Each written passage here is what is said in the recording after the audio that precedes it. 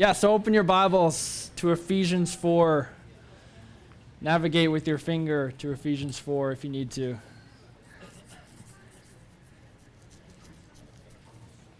For those of you who don't know, Matt's in Africa right now.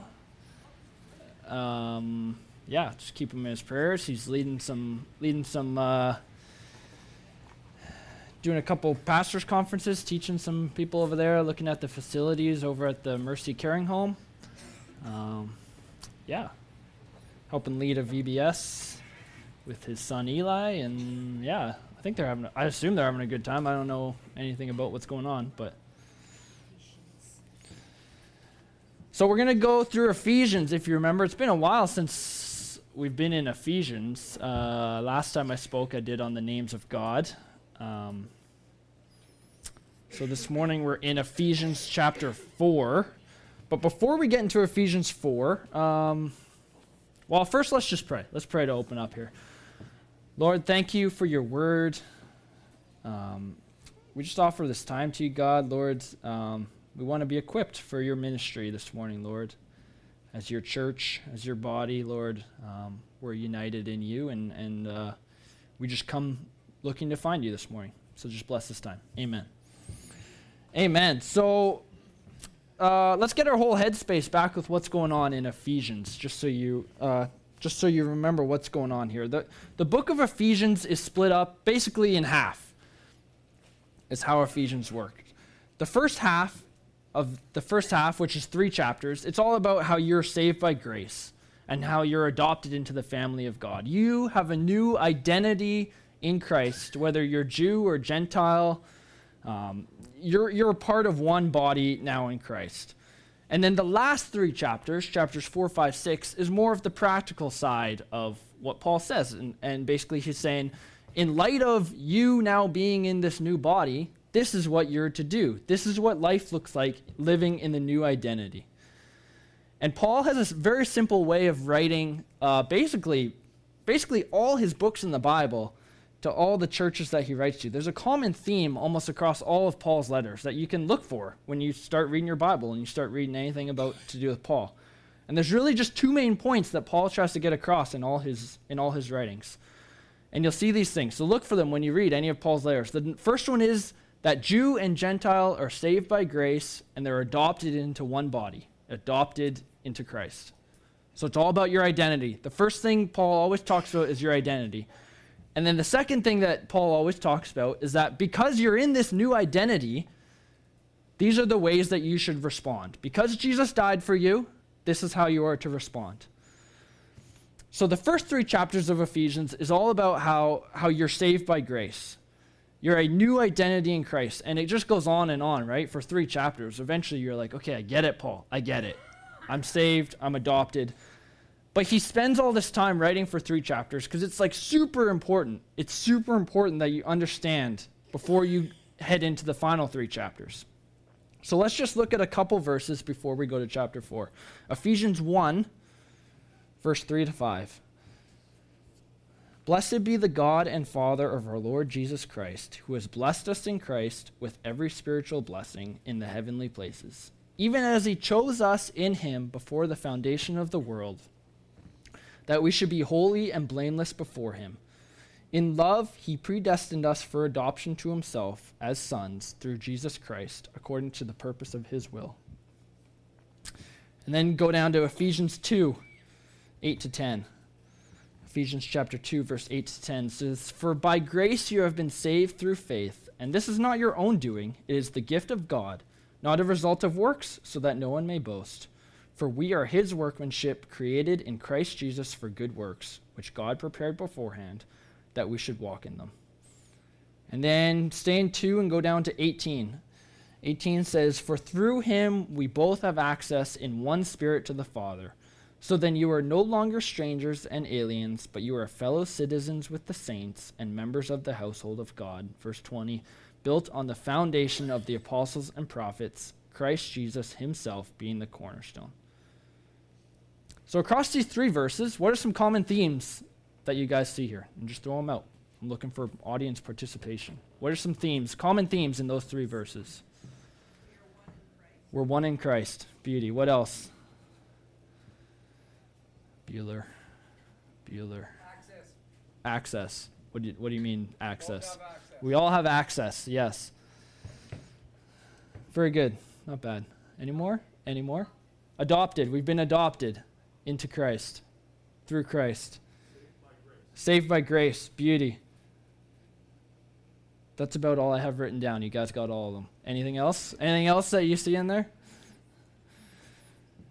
So the idea here is that you need to understand your change. You need to understand your identity. If you truly understand your identity and who you are, this is like a game changer for you. Because when you truly realize what Christ has done for you, that's not by any works of your own, it's by grace that you've been brought into the body of Christ, who you identify will determine your behavior. I like to use the idea of a wolf pack because I'm a young male, and that's the way my brain works. I'm into ferocious wolves. And Paul spends the first 3 chapters here, the first 3 chapters of the letter to the Ephesians, making sure that they understand that by the saving grace of God, you've been brought into the wolf pack that we call Christians. You're no longer a part of the pack of the world. You're now a part of the pack of Christians. And so in chapter 4 here, we see a shift.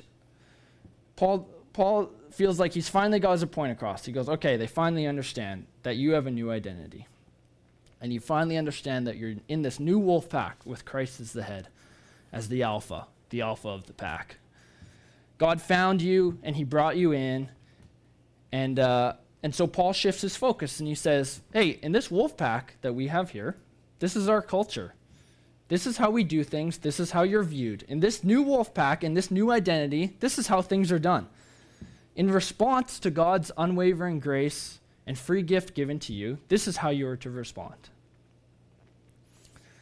The other day, Jessica does some respite. I don't know, everyone says it different. She looks after a young boy with autism. And so I went over for dinner that night, and we sat down, and as we're eating, he picks up a piece of broccoli, steamed broccoli, and puts it in his mouth and eats it and he says, boy, I'm glad I like broccoli, because now that I like broccoli, I'm not a little kid anymore. And it was like, what? He had it in his mind. I don't know where he got it from, but he had it that because he likes broccoli, he's no longer a little kid. He's now a big kid because he likes broccoli. And often when it comes to special needs kids, that's the way it works, right? Sometimes it's black or it's white. There's no in between, and that's a unique feature that you get with kids with special needs. There's no gray area. And what do big kids do? Oh, big kids eat broccoli. So he's a big kid now. And that's how Paul talks to us here in the next 3 chapters. He doesn't give us an option. There's no like gray area with Paul. It's not like, oh, maybe you're a big kid because you like broccoli. It's like, no, you're a big kid now. This is what you do. You eat broccoli. So with that in mind, let's get into it. Ephesians chapter 4, verse 1. You'll see in your Bible there that the title is The Unity in the Body of Christ. And so a common theme that you'll see across the final 3 chapters of Ephesians is the idea of walking. And you'll see that in response to God's goodness, we walk in this manner. In our pack, this is how we walk. So today, Paul talks to us about walking in unity. Today is going to be talking about walking in unity, the first walk of the final 3 chapters. So let's read here. I, therefore, a prisoner for the Lord, urge you to walk in a manner worthy of the calling to which you've been called. Now, right away, I got to stop. I got you all excited about wolves and wolf packs and broccoli. But I got to stop and look at this. I just got to, because this is just so dense just in this one verse right here, right? The book of Ephesians is just so dense. So do you see it there? It's very easy to miss. Paul urges us to walk in a manner worthy of the calling to which I've been called. And when you really stop and think about that, you're like, what? How? Like, how am I ever supposed to do that? After Paul just spent all this time explaining how, Christ died for you on the cross. Christ went to the grave and was resurrected for your sins. He took the shame of the world on himself, and now oh, just walk worthy of the calling. Like, it's not a big deal, right? And you're like, it's like crazy to even think about when you stop and think about that. But thankfully, Paul tells us in the following verses that there's 3 ways. There's 3 ways that you can walk in the way that you've been called. And they're actually not unfathomably hard like you might think. So let's look in verse 2 to verse 3. With all humility and gentleness, with patience, bearing with one another in love, eager to maintain the unity of the Spirit in the bond of peace. So how do we walk in a manner worthy of the calling? Well, number 1, you walk with humility and gentleness. Number 2, you walk with patience, bearing with one another in love. And number 3, with eagerness to maintain the unity of the Spirit. So let's look at the first one, humility and gentleness. What is humility? Well, let's look at what the Bible says. Proverbs 22:4 says, humility is the fear of the Lord. Philippians 2:3 says, in humility, value others above yourselves. So humility is knowing our position. Humility is not thinking too highly of ourselves, but also not thinking too lowly of ourselves. It's valuing others above ourselves, Philippians 2:3. It's putting God first, man second, and then ourselves last. I've heard people say that you've lost your humility when you know you have humility. Let's look at the second one. With patience, bearing with one another in love. Patience, sometimes called long-suffering. And let's just get one thing clear, just out in front of all of you. This is not me. This is something I need to work on. I'm the kind of guy, I know when to keep my mouth shut, but on the inside, I'm just like churning on the inside. Are any guys like that where you're like, let's go. What's going on? Come on, let's get moving. I'm just not patient. You want to see me not be patient? Get in a car with me going 60 kilometers an hour all the way to Sechelt. I think some of you know that's right. Like, it's like, you're like freaking out. You're like, come on, let's go. Well, you want to walk in a manner worthy of the calling that you've been called to? Well, in our pack, we treat each other with patience and love. But that's easier said than done, right? It's easy for me to stand up here and say, well, just be patient and bear with one another in love. Because we have a tendency to judge each other based on the actions rather than the motives, right? We just see what they're doing and you're like, no, that's no good. And when you get a group of people together, no matter how patient and gentle all you souls are in here, there's going to be wrongs that happen, right? That's just life. Like, when you get a group of people together, your patience gets tested. There's times when your natural man in your brain, you just want to like snap back and just tell that person how it really is, how it really should be. In a wolf pack in the wild, they have different hierarchies within the pack, and there's one job of one wolf, so I've read. I don't know if this is true, but one of the wolf's job is, he's called the Omega. And his job is to basically be the loser of the pack and take the aggression from the other wolves so that maintains the peace. They direct all their aggression towards this one wolf, and that's his job. Take the beatings from the other wolves so that it remains peace amongst the rest of the pack. So let's not do that here, right? That's not what we're saying here. We're saying in our pack, we treat each other with patience and love. We don't pick on one person. We don't choose someone out to try and keep the peace for the greater good. Paul's saying in our pack, we have patience and we bear with one another in love. And then the last one is eagerness to maintain the unity of the Spirit. So our unity isn't based on anything we create. Did you see that there? Eagerness to maintain, not eagerness to create. It's already been created for us in the Spirit. We aren't called to try and create some fake unity, but we're called to maintain the unity that's already been created for us. When we use the previous graces of being humble, of being patient, of bearing with one another in love, we maintain the unity of the Spirit. And we're not talking about man-made unity of the church, this building, but it's spiritual unity. And let me tell you guys something. I'm glad that our unity is of the Spirit. Because if it was of the flesh, well, you guys are all weird. Did you know that? Y'all are weird. You know what I mean? Look around, nudge the person next to you. You are weird. Because let's just be honest here. If this was me in my flesh, I wouldn't pick you guys first to be on my team, right? And I don't think you'd pick, I know. I don't think you'd pick me first to be on your team. Because what do we want out of people, right? When we wake up in the morning, we look in the mirror and we go, man, God, you did good work. You did a good job, God. Yeah. Oh, no. Now I'm the Omega. You look in the mirror. Maybe this is just me. Maybe I am. Uh-oh. I go, gosh, God, why didn't you take me and use me as a template for everyone else, right? But can you imagine that? I think you all can imagine that right now. That would not be good. That would be disastrous, right? Can you imagine a church full of me, like kind of semi-hipster wannabe, right? A kind of non-committal young adult males, plumbers. That would just, yeah, I know. That would not be good. That would not be good. That would just be a nightmare. But that's what makes the unity in the body of Christ so good, is that it's not what I choose in my flesh. It's unity. It's not uniformity. What's the first thing that I do when I come here every Sunday? Take a guess. You probably never guess. Actually, you might guess. Lights. Light. That's a good thought.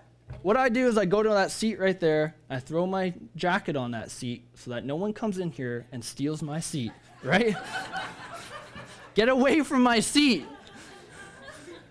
You ever go to other churches maybe where you're like, whoa, those people are dancing that's weird when they have worship. Like, that's too much, you know? I kid, kind of. But it's the truth, right? When we go to other churches or other places, other buildings, we feel weird. And that's what Paul's trying to say here, is that, you know, you're not unified by having your name on your seat. You're not unified by the same, you know, all the same clothing you guys wear. You're not unified because you only listen to Praise 106.5 on the radio, or you're in the opposite camp and you never listen to 106.5 on the radio. You're unified by the Spirit. Everyone is unique and different, and yet at the same time, we're so much alike. Because we all share the most important common thing, and that's the Spirit of God. So be humble, be gentle, be patient, bear with one another in love. I was just thinking this morning, can you imagine going to Africa and speaking over there? Like, talk about culture difference. If that's not the definition of unity in the Spirit for a pastor from here to be able to go to Kenya and share in fellowship with Christians over there, I don't know what unity in the Spirit is. Or another example of unity in the Spirit is in a couple weeks from now, we're going to have a unified Easter service, Good Friday service up at CLA. And so Paul's saying here, in our pack, in our wolf pack, we eagerly seek to maintain the unity of the Spirit. Because verse 4 says, look at me in verse 4, there's one body and one Spirit, just as you were called to the one hope that belongs to your call. One Lord, one faith, one baptism, one God and Father of all, who is over all and through all and in all. But grace was measured to each one of us according to the measure of Christ's gift. And there's two types of Christians, Calvinist or Arminianist. No, that's not what it says. There's only one Christian. There's one thing that ties us all together. Amongst all of us weird and crazy people in this church, we're all saved by the saving work of Jesus on the cross, and we all are unified by the Spirit inside of us. We have one group, one pack, one leader. Let's go to verse 8. Verse 8 says, when he ascended on high, he led a host of captives, and he gave gifts to men. In saying he ascended, what does it mean but that he had also descended into the lower regions, the earth? He who descended is the one who also ascended far above all the heavens, that he might fill all things. You guys understand? Cool. Next, let's move on here. Just kidding. So, where did that come from, right? You read that, you're like, Paul, what? Like, what are you talking about? That doesn't make any sense to me. And so when I come to a confusing passage like this, what do that catches me off guard? You just skip right on by, right? You go, okay, cool. I guess that's enough reading for today. Let's see what's going on with Facebook. And that's what I want to do, right? Because that's we come to these passages, you're like, holy cow, like the Bible can be confusing. The Bible can be like strange and confusing. You're like, where did that even come from? So let's follow some steps when we come to stuff like this. Here's some quick tips when things get confusing in the Bible. So first you pray. First pray. Before you come to the Bible, pray. You should always be praying before you come to the Bible. Pray that the Word of God will reveal to you, the living Word, that you'll be revealed what the Spirit wants to say to you. And then second, you just observe. And what do you see? And so you go, well, I see this is very confusing. So there's some tips to help you observe. You look for keywords. You look for phrases that are repeated. You look at the context of the verse. You know, what does the verse say before it? What does it say after it? You start asking the 5 W's, who, what, where, when, why.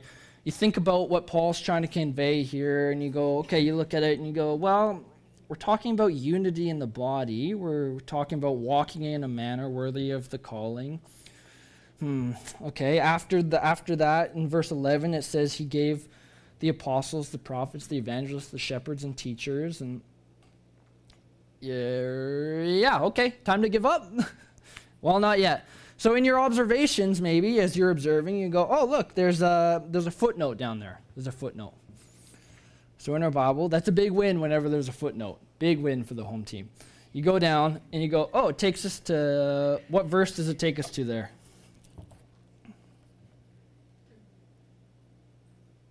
Anyone? No footnote. You don't have a footnote. You don't have a footnote. Time out. Whoa. Stop. You don't have a footnote? Sorry. You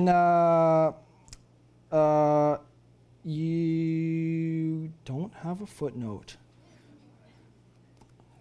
You have a footnote? What verse does it take you to? 8. Yeah.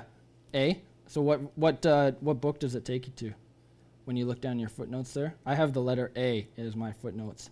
Therefore it says, and then I have the letter A. No one else does. Oh.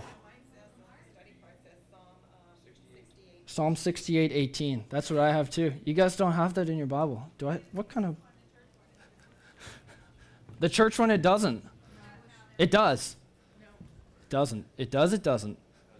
Boy, this observe part is harder than I thought, isn't it? Who would have thought it would be so tough?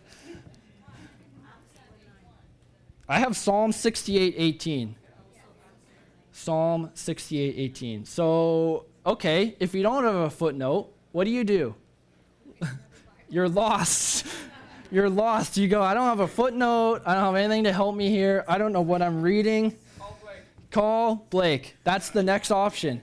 You go, I don't understand. I'm still confused. So what do? You go to ask a teacher. You call me, and I'll probably say, I don't know. Call Matt. So ask Google. Google can be tricky sometimes. There's sometimes crazy stuff on Google. I would ask someone you trust. Go to Matt, ask someone you trust. Go to someone you trust in the church. Look at trusted commentaries. Yeah, there's a lot of good stuff out there. But in my Bible, I have a footnote. So it says Psalm 68:18. And so Psalm 68:18, let's go there, because that means Paul's quoting from that, or he's referencing this scripture passage. So let's go to Psalm 68:18.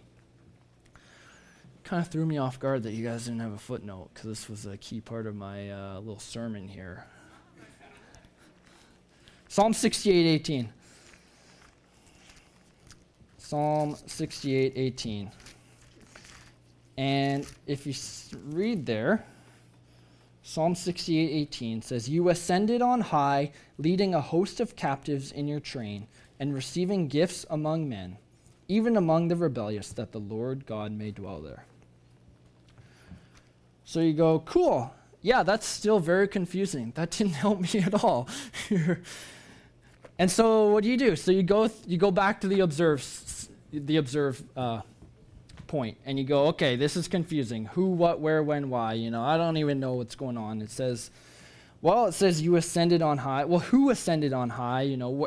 Where did this person come from? Where are they? Who are the captives? Like what does this even mean? So when all else fails, you jump to what I just said. Ask teachers, look at commentaries, do some research from trusted sources. And so for a lack of time, how everyone here loves those baking shows nowadays, right? Well, actually nowadays they're going to more reality baking shows, like bake me a cake in 5 minutes. But in the Martha Stewart cakes, right, you mix all the ingredients together and you put it in the oven and then you pull it out and it's magically a perfect cake. And so that's what we're going to do here, because just for a lack of time to fit it all in TV, I've already done some of this research for you guys, and I'm going to try and explain a little bit of what's going on here. And to get the elephant in the room, there's a whiteboard here. I'm going to use this whiteboard. Can everyone see the whiteboard? I'm going to draw some pictures. Oh, you can't. That's also wasn't in my plan. So let's go. Oh, this is going to be a real fail. Okay, we're good. You guys still can't see over there, can you? Kind of? You'll figure it out.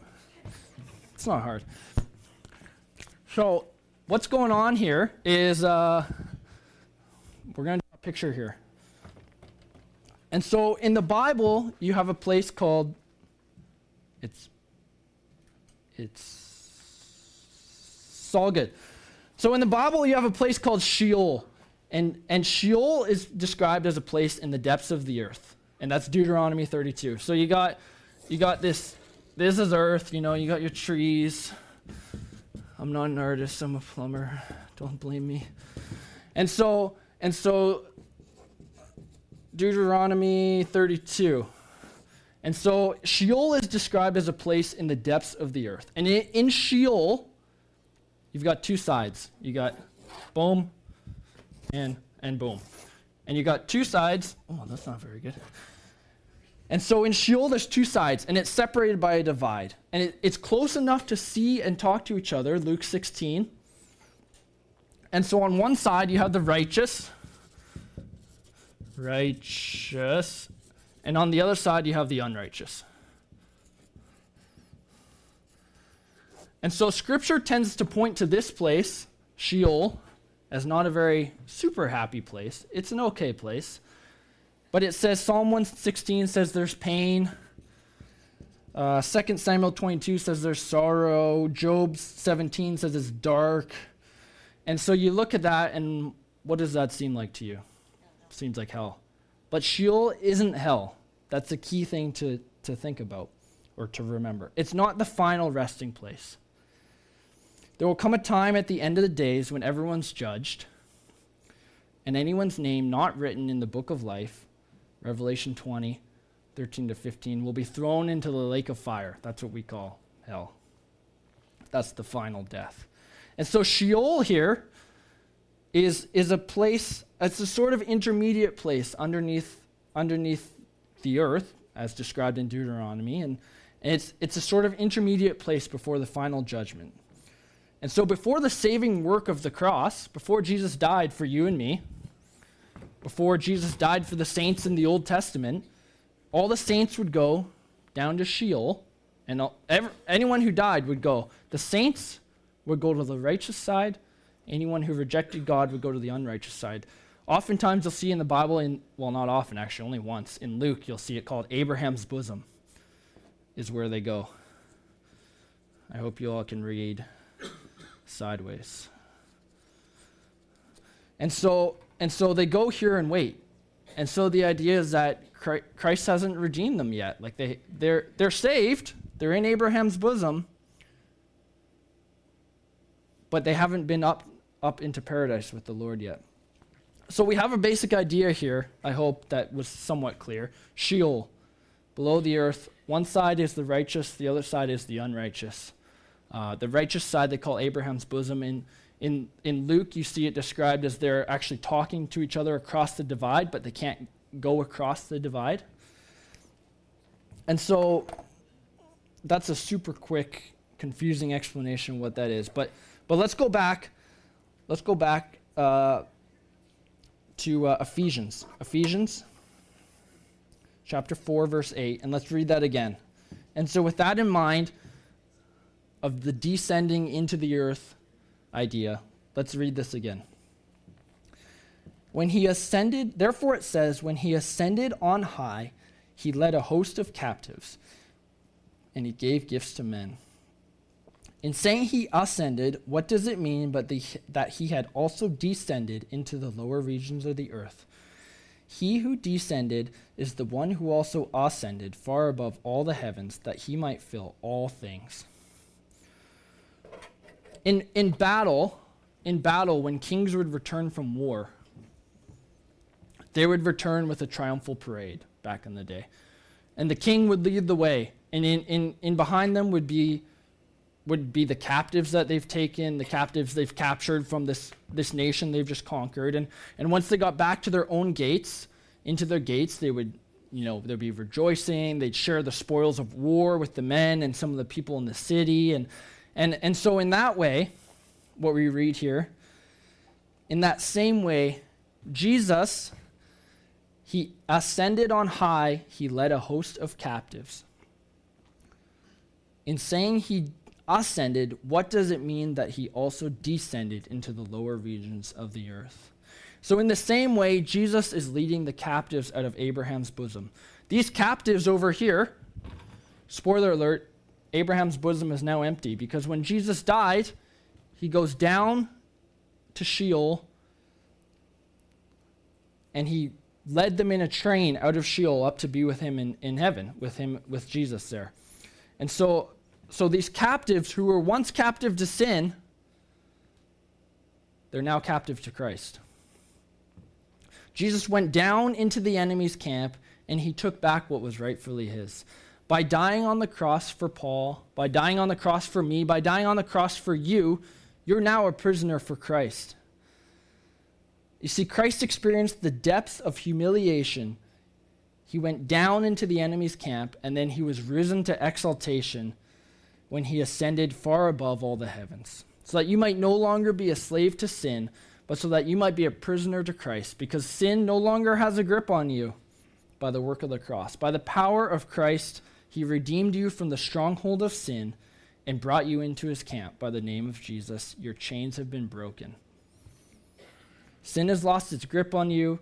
You are now a part of the wolf pack of Jesus Christ, and nothing can snatch you out of his hand. Amen? So I hope that didn't make things more confusing than they were, but that's kind of what I'm going to do with that scripture there. So Jesus, what? He left us with nothing. It says he ascended far above all the heavens that he might fill all things. So what? Jesus just left us with nothing? He went up there and said, peace, guys. I'll see you whenever I see you. Well, no. He died for our sins. He went down to Sheol. He led the captives out in a train and ascended into heaven and is now sitting at the right hand of God. Acts 1:20. And so that's great and all, but, what do we do here now? We weren't in Sheol. We're here on earth. What do we do? He just left us here all by ourselves hanging out. Well, no. He left us here with the Spirit. We're unified in the Spirit.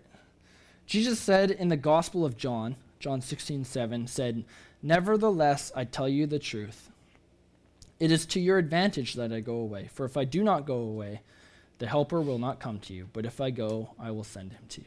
So Jesus went down to Sheol, led the captives out, ascended into heaven, and then sent the Holy Spirit down to help us. In fact, he said it's actually to our advantage that he leaves, which seems crazy to think about, right? But that's what Jesus said. It is to your advantage that I go away. For if I do not go away, the Helper will not come to you. So he left, and he sent the Helper to come help us, the Spirit, the Holy Spirit. But he also gave us something else.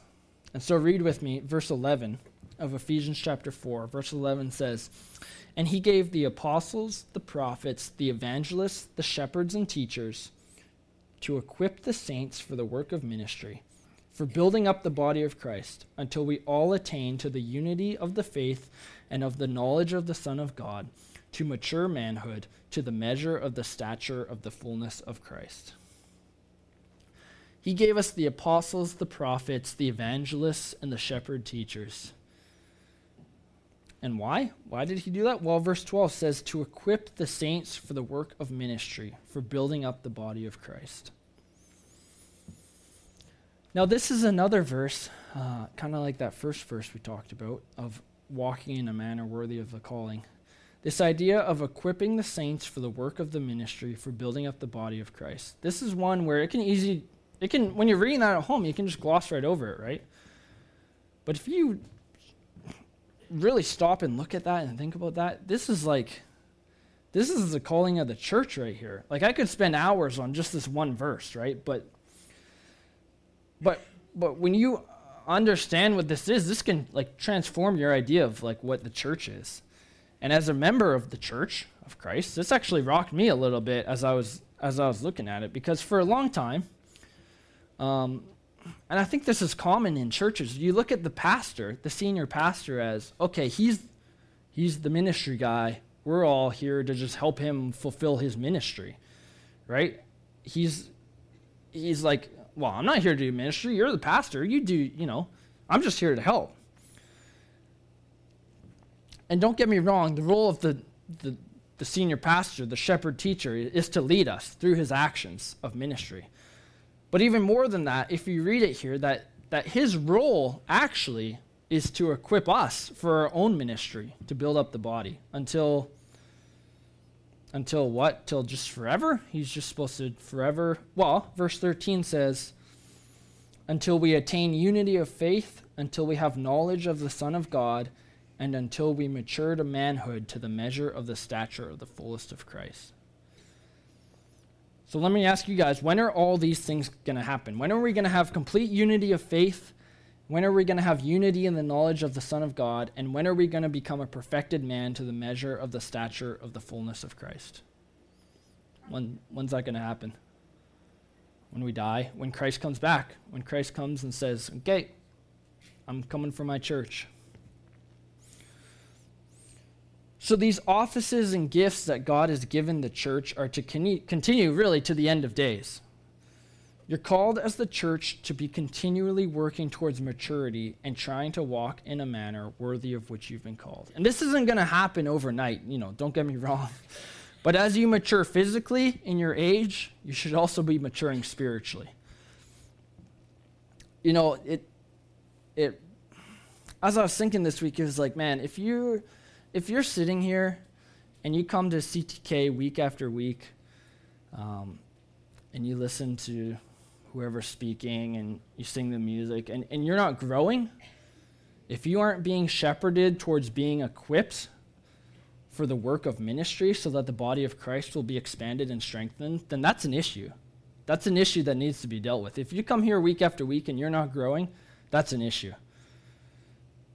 And I couldn't tell you what that issue is, whether it's the speaker or whether it's the leadership or whether it's in your own heart. That's something that you got to look at. You got to spend time and look at. If it's some walls that you're putting up. But I think at CTK, I actually think we're blessed with a senior pastor that teaches expositionally from the Bible.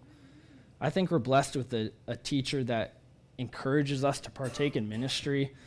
And so I just want to encourage you this morning, if you feel like, man, I'm called to do something in ministry, whatever that is, I'm called to evangelize, I'm called to be equipped to build up the ministry, which if you read your Bible, it looks like you are.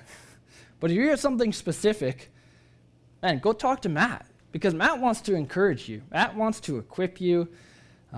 He not only wants to equip you with doctrine from the Word of God, but he also wants to equip you with practical things, just everyday things you need, money, help. Man, that's Matt's job here, is to equip you guys, the saints, so that you can evangelize and strengthen the body of Christ, so that you can do ministry for the body of Christ. Recently, I went to a church one Sunday. I wasn't on the coast here, so don't need to crazy speculate.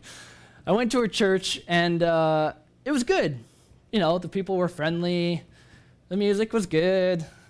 The seats were comfortable. The pastor had some funny jokes when he did the announcements, all the normal stuff. But then when it came to the teaching, it was one of those ones where you just sit there and you're like, after 20 minutes, he finished up and I just kind of sat there and was like, what?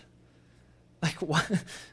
I didn't even know what I just heard. I didn't even know people come here and listen. Like, there's no way these people are being equipped to serve the ministry. Like, did I mature in my unity here? Did I mature in my faith at all? Did this help me at all walk towards Christ? It was like, I don't even know what I just listened to. It's one of those just weird sermons, right? You guys, do you know those places? I'm sure a lot of you do. So the question is, okay, I'm supposed to be maturing. I'm supposed to be equipped for ministry. I'm supposed to be equipped to build the body of Christ. I want this wolf pack to grow. So how do you know if you're maturing? How do you know if you sit here week after week and you're not maturing? Well, Paul gives us 3 measuring sticks to gauge our growth. So let's read it. Verse 14. Verse 14 says, the first one here is, so that we may no longer be children, tossed to and fro by the waves and carried about by every wind of doctrine, by human cunning, by craftiness and deceitful schemes. So number 1, you're no longer like children tossed to and fro. You know what I love about kids? They're easy to manipulate. With Timbits. Especially with Timbits. I got to feel like I have power somewhere, right? When a kid falls, have you ever done this? I'm sure you all have. When a kid falls, what's the first thing you say to them? And they look at you, what's the first thing you say? You're okay. You're all right. You're all right. It's okay. You're okay. And they look at you and they're like, oh, maybe I am okay, right? They're easy to inception into them. Or when kids are like so focused on one thing and one thing that you want to do. This doesn't always work, but there's one thing they want to do and you just slide something else more fun in front of them and their mind's like, oh, okay, yeah, I think I'll do that. Kids are always looking to what's next, right? They're like, okay, Lego, done with Lego, what's next? Okay, here, color this. Okay, I'm done with the coloring, what's next? Okay, here, how about some Play-Doh for a bit? Okay, yeah, we're done with the Play-Doh, what's next, Mom? What's next, Dad? Okay, why don't you go outside for a bit? And they're like, well, will you come play with me? You're like, yeah, in a bit. And they come back in and they're like, okay, what's next? I'm done with being outside. It's too cold, what's next? Until finally you're just like, just watch the iPad for an hour, right? You just relax. Take a break. Kids are never satisfied, right? They're always looking for what's next. They're always looking for the next thing that's going to happen. Have you ever heard this question too, where you sit down for dinner and they go, hey, what's for dinner tomorrow night? And you're like, what? Kids they're just always unsatisfied, it seems like, with what's in front of them. They're always looking at what's next. And that's how the devil works on us. Did you know that? You go, oh, that church doesn't play upbeat music. I don't want to go to that. Oh, look at this church over there. This church only makes you sit there for 5 minutes. It's like a Reader's Digest condensed version of the gospel. It's awesome. We should go there. It's just like one thing after another, just being swayed by whatever comes in front of your face. But what Paul says here is that in our pack, we value the word of God. The other packs don't. It's all about how to get money quick. It's all about, oh, look at this world, look at this invention over here, It's just cunning and craftiness in their schemes to take your time and to say, do you really need Jesus? He's so he's so 2,000 years ago. Like, come on, get with the present day, right? The devil constantly wants you to be looking for the next best thing. Like, okay, you're done for the Bible. Well, you don't need to read the Bible. What's next? Pray? No, you don't pray. That's boring. Don't go to church. They're all annoying there. They're lovey-dovey. They yell at you if you take their seat. It's like, oh, it's no good. Jesus wasn't really God. He was just a good guy back then. Like, don't trust what the Bible says. And so the Bible tells us here, don't be deceived by the ways of human cunning. Stay strong in the Lord. And that's one way to know if you're growing, if you're maturing, if you're being equipped. Are you being tossed to and fro? Are you being tricked by human cunning? Stay strong in the Lord. Verse 15, the second one. Rather, speaking the truth in love, we are to grow up in every way into him who is the head, into Christ. So the second thing we're supposed to do to know if we're being equipped is to start speaking the truth in love and growing up in every way into Christ. And so the word love in English is a pretty terrible word, it's a good, that came off bad. It's a good word, but this is what I mean. You know, one minute I say, I love God. And then the next minute I say, I love Big Macs too, so much. You know, in the English word, the word love is like, it's a very broad and general word. In the Bible, the word love has many different words that are associated to it to describe the different forms of love. You've got like brotherly love, you have sexual love, or you have the word that Paul uses here, the top of the food chain, the highest form of love, agape love. And agape love, if you don't know, agape is Greek for love, and agape means it's the type of love that is used, the type of love that God has for his body, for his creation. It's the type of love that God has for you. It's an unconditional love. It's the type of love that would have God send his own son to die for you. And that's the word love that Paul's using here, agape. He's telling us that because you have such unconditional love for each other, speak the truth.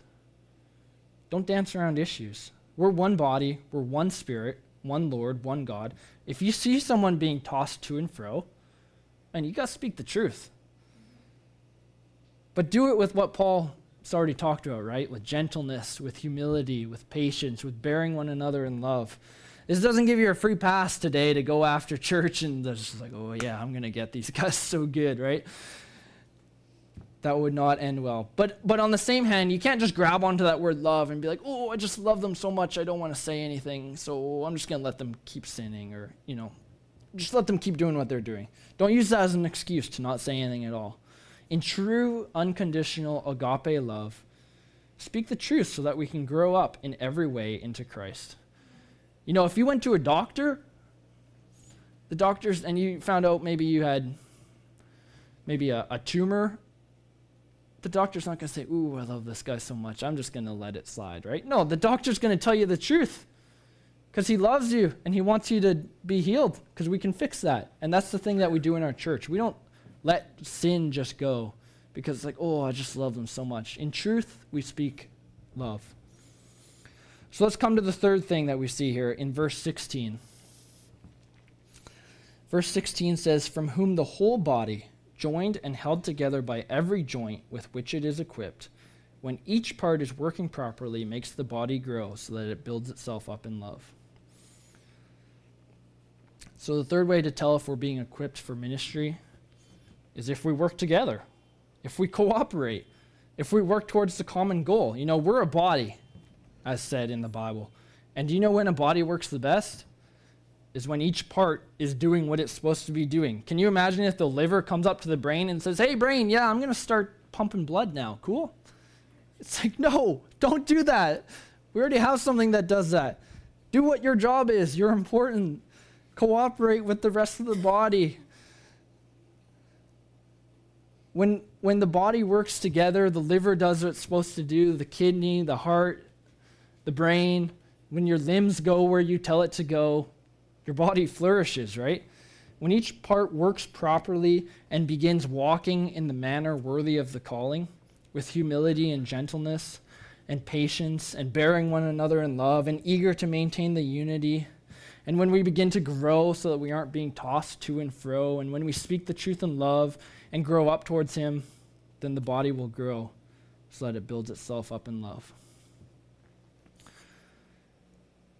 And so Paul writes these things, just to bring it all home. I feel like I've said a lot here.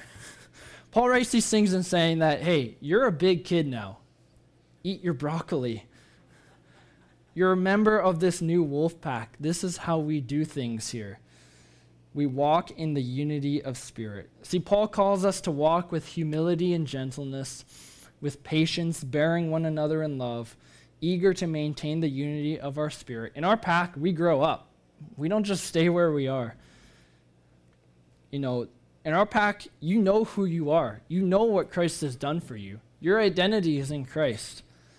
Christ went to the depths of the earth and broke the chains of sin, broke any bonds that sin has on you. He redeemed you and brought you into our wolf pack, brought you into the body of Christ. So don't be tossed to and fro. Stand firm in the truth. Don't take your eyes off Jesus. You see, in our wolf pack here, that we call Christians, we do things a little bit differently than the rest of the world. When we truly understand and realize the overwhelming grace that God's given to us and has for us, we do things a little differently than what the world tells us to do. And so it's super important here of everything I said. It's super important to remember that these are like crazy practical things to do. Like this is just what we're called to do. And often that's not how the Bible works, right? Often you read the Bible and you're like, what, this is so confusing. Jesus, why would you speak in parables? Why don't you just tell us what you mean, Jesus? Like, just speak practically like Paul does here. And so here, things are clear. Things are fairly clear for us, man. You have a new identity. This is the way we act in our new identity. But it's important to remember that all of this that Paul talks about here so far is about a response. It's about a response to the grace of God. It's not these actions we don't do so that God gives us grace. These things aren't some sort of work or desperate attempt to get in God's good books. Oh, you're in, okay. It's like, yes, finally, I've been trying to be so patient and humble. It's like, no, you're in. So this is how we respond in the wolf pack. And so as the band comes up, another thing that we do in our wolf pack here is partake in communion together. And while Jesus was with his disciples in the upper room on the night of Passover, which is only about 2 weeks from now, Jesus took the bread, and when he'd given thanks, he broke it and gave it to them and said, "This is my body, which is given for you. Do this in remembrance of me."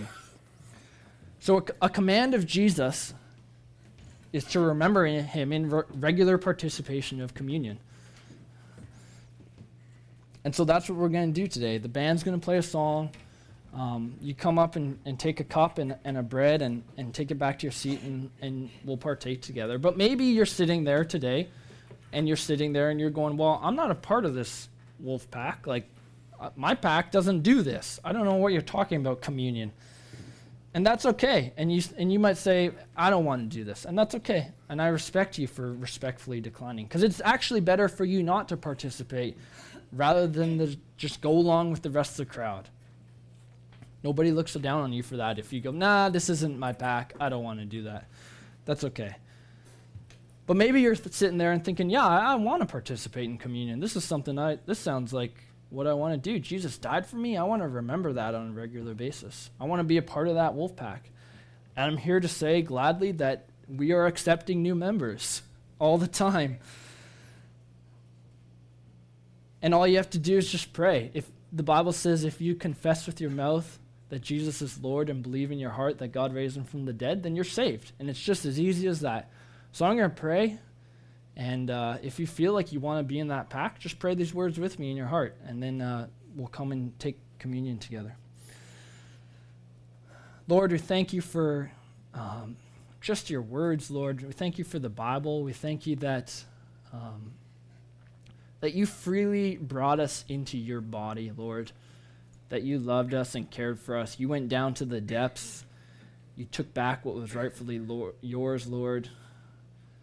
We just praise you that through your death and resurrection, we have eternal life, God. And so this morning, Lord, I just want to commit my life to you, God. I confess that I'm a sinner, Lord. I confess that I need you, God. Lord, come into my heart and change my life and just change me, God. Amen.